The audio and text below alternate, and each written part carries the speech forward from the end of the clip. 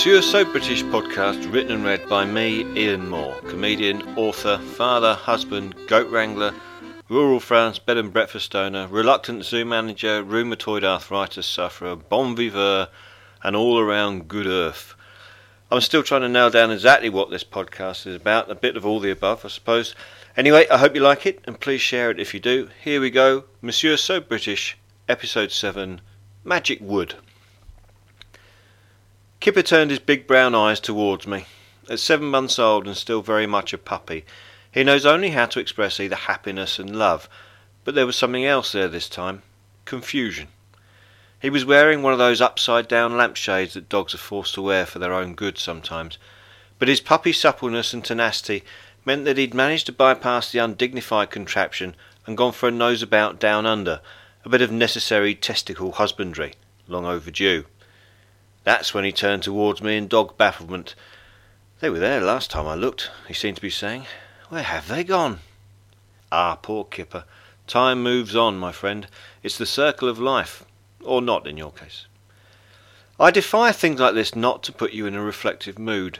I've been off the drugs for 3 weeks now, and beginning to realise that apart from the side effects, they had clearly been making a difference, not only to my levels of pain, but my overall tiredness. As a result, I now felt old and useless, cranky and decrepit, and the next specialist appointment was still another month away. There was still a spark of life there. I still had the energy to react like a pissed-off rattlesnake should the situation demand. The latest being told that what's good for chronic inflammatory rheumatoid arthritis is no refined sugar and to love everyone. It felt like the slogan on a t-shirt that some hippie nutritionist would wear while on holiday, a catch-all message to hide the unhappiness of their own shallow existence. I gobbled up a load of sugar cubes, set my personality warmth to tepid, and decided that wallowing wouldn't do. There were things to be done, after all. It's coming up to our first anniversary as a bed and breakfast.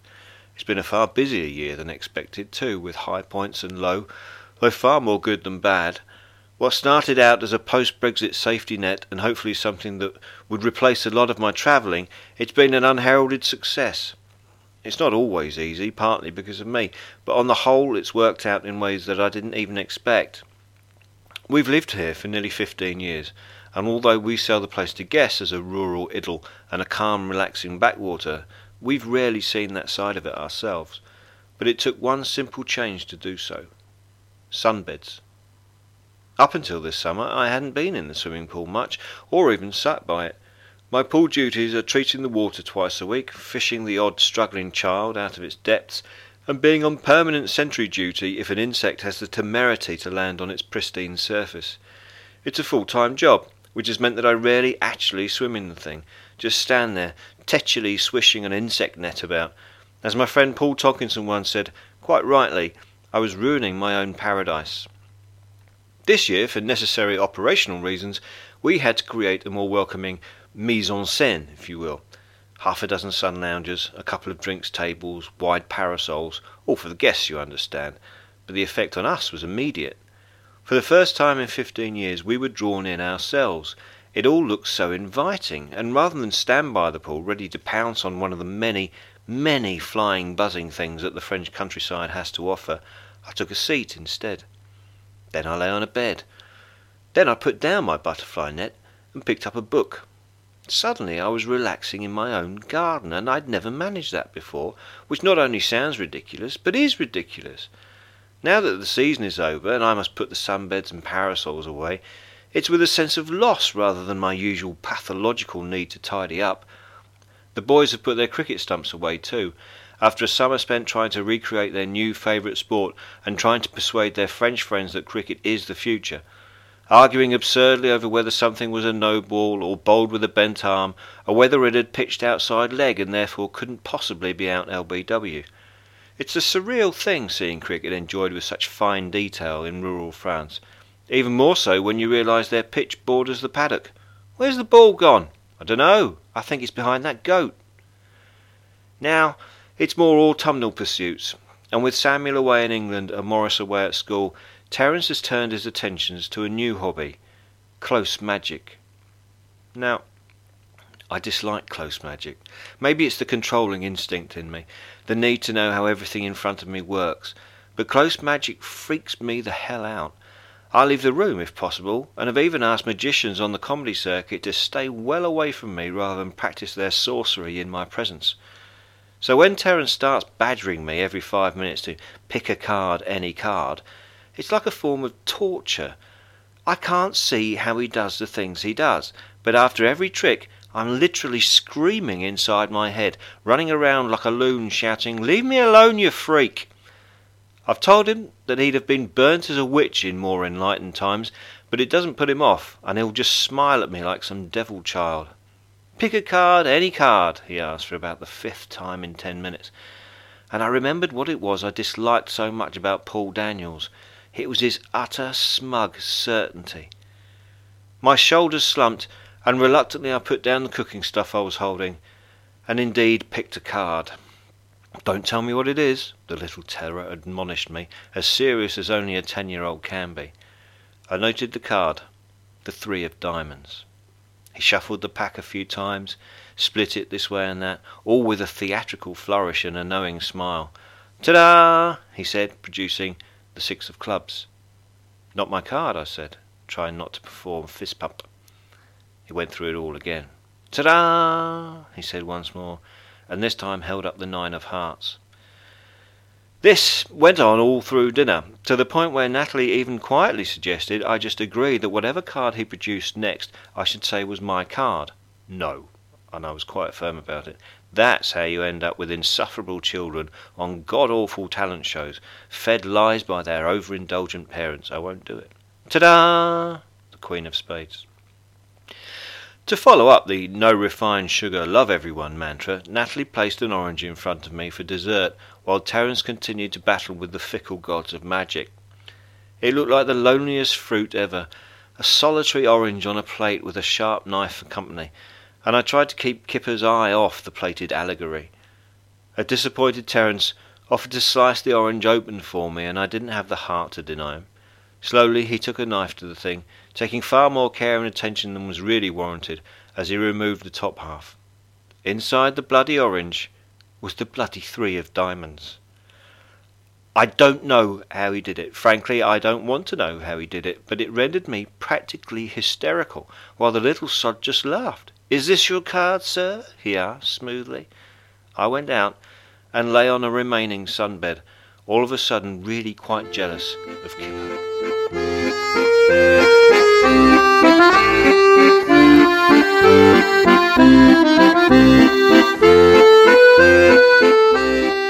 In a world dominated by fake news, it's become ever more important not to take bold statements at face value. Scrutiny is paramount, fighting accepted norms and platitudes vital. For example, if in response to my almost constant self-pity and whining I'm met with, "Well, there's always someone worse off than you," my back, arthritic and herniated as it is very quickly going to get up, and I won't accept the lazy platitude with ease. "There's always someone worse off than you" is a venal, guilt-provoking nonsense, a very British stoicism, a sneering, stiff upper-lip response to actually taking a bit of time off for yourself for change. A Victorian epithet whose sole purpose is to stop your pathetic bleating. Well, I won't have it. "Oh no, my car's failed its MOT. What am I going to do? You know there are kids in Africa who haven't eaten for a week, don't you? What in the sweet merry hell has that got to do with my car issues? I have chronic inflammatory rheumatoid arthritis. You know some people are paralysed from the eyebrows down and can only communicate by frowning or surprise, right? What? All right then, we'll call that one a draw. What is a constant niggle as we limp through this vale of tears is not the self-reproach for the fact that others are having a hard time, but the bitter knowledge of the exact opposite, that while I crumble physically like a lump of Wensleydale cheese, there are others out there springing out of bed in the morning with more energy than Tigger and the physical suppleness of an Olympic gymnast. That one of them, specifically in fact, is about 90 years old and still delivering 6 tons of chopped firewood to my house every autumn, acts like a taser to whatever limited good humour I have. Monsieur Maillot puts me to shame. He's probably less than 5 feet tall, solidly built if bow-legged, with wispy grey hair, a permanently cheeky glint in his eye, and a smile so infectious even I respond to it. He's probably almost double my age, and most definitely not my future. His physical prowess and good humour isn't even my present, and if it was ever my past, it was a horribly long time ago. He leapt like a sprite onto the top of his tractor-trailer, stood on top of the neatly stacked firewood, and from his vantage point took a good look at me. It had been a year since I'd seen him last, and in that time he'd definitely got younger, while I've hurtled towards dotage. "You look, well?" he said, a smile playing on his lips as he lied badly. I didn't look well at all. There I stood, wearing a bandaged elbow tubey grip, a knee support, a black wrist support, a heavy-duty grey girdle, and an embarrassed look on my face. I looked like a man in the midst of the midlife crisis who's lately decided to take up skateboarding, but who doesn't have all the equipment. He chuckled to himself. It's axiomatic that in my current physical condition, the last thing I should be doing is emptying a tractor of 6 tons of dense firewood and then stacking said pile in the wood store. Natalie said I shouldn't do it. Her parents and the children said I shouldn't do it. My physio laughed when I said I was going to do it, and then looked scared that the result would mean that she'd never actually get rid of me. But when the guy delivering the wood is 90 years old and smaller than Kylie Minogue, that, my friends, represents a challenge. I had to keep my end up here, as it were. Besides which, I didn't stack the wood last year. I paid someone else to do it, who then complained when the wood pile he stacked fell on him. Terence's magic abilities haven't yet stretched to Jedi object-moving skills, and so if you want something doing, you do it yourself. The first year he'd delivered the wood, Monsieur Mayo had managed to wreck the gate as he manoeuvred his laden tractor through the narrow entrance. He'd also struggled to 3-point turn the thing in such a way as to make it easier to offload. That was then, though, and 3 years down the line, not only was his body miraculously younger, but his eyesight and faculties were back to peak mid-season form, and he sped through the open gate before handbrake turning the thing in optimum position. Between us it took about 20 minutes to unload the tractor, and at the end I gripped a bottle of water like I'd just crawled across the Sahara, while he looked at me out of the corner of his eye. Then he looked at the discarded wood. It won't be easy stacking this lot. Have you got help?" He was genuinely concerned. No, I croaked. "No help." He stroked his chin. "Maybe I'll leave it a few days before the next delivery then, give you a little time." I leaned against the tractor and practically belched, "That's a good idea, thanks," at him. Sweat was pouring from every orifice. All my padding was soaked, and my sun hat, shortly to be replaced by a hard hat, looked like it had been dropped in a puddle and was holding back a deluge of flop sweat. He chuckled, jumped into his tractor, and roared off again. I sank to my knees and wondered if it wasn't too late to install gas central heating. I'm not saying I'm competitive in any way, but I felt a challenge had been thrown down here. Here was the old man getting younger by the day, a real-life Benjamin Button, and he was giving me a break by saying he wouldn't rush round with the second half of the delivery. There was pride at stake, and I set about piling the wood like a man possessed. Unfortunately, I was possessed with an unswerving illness and a body not up to the job. 2 days later he was back, and didn't bother hiding his surprise at everything, all of it, 3 tons, had been stacked.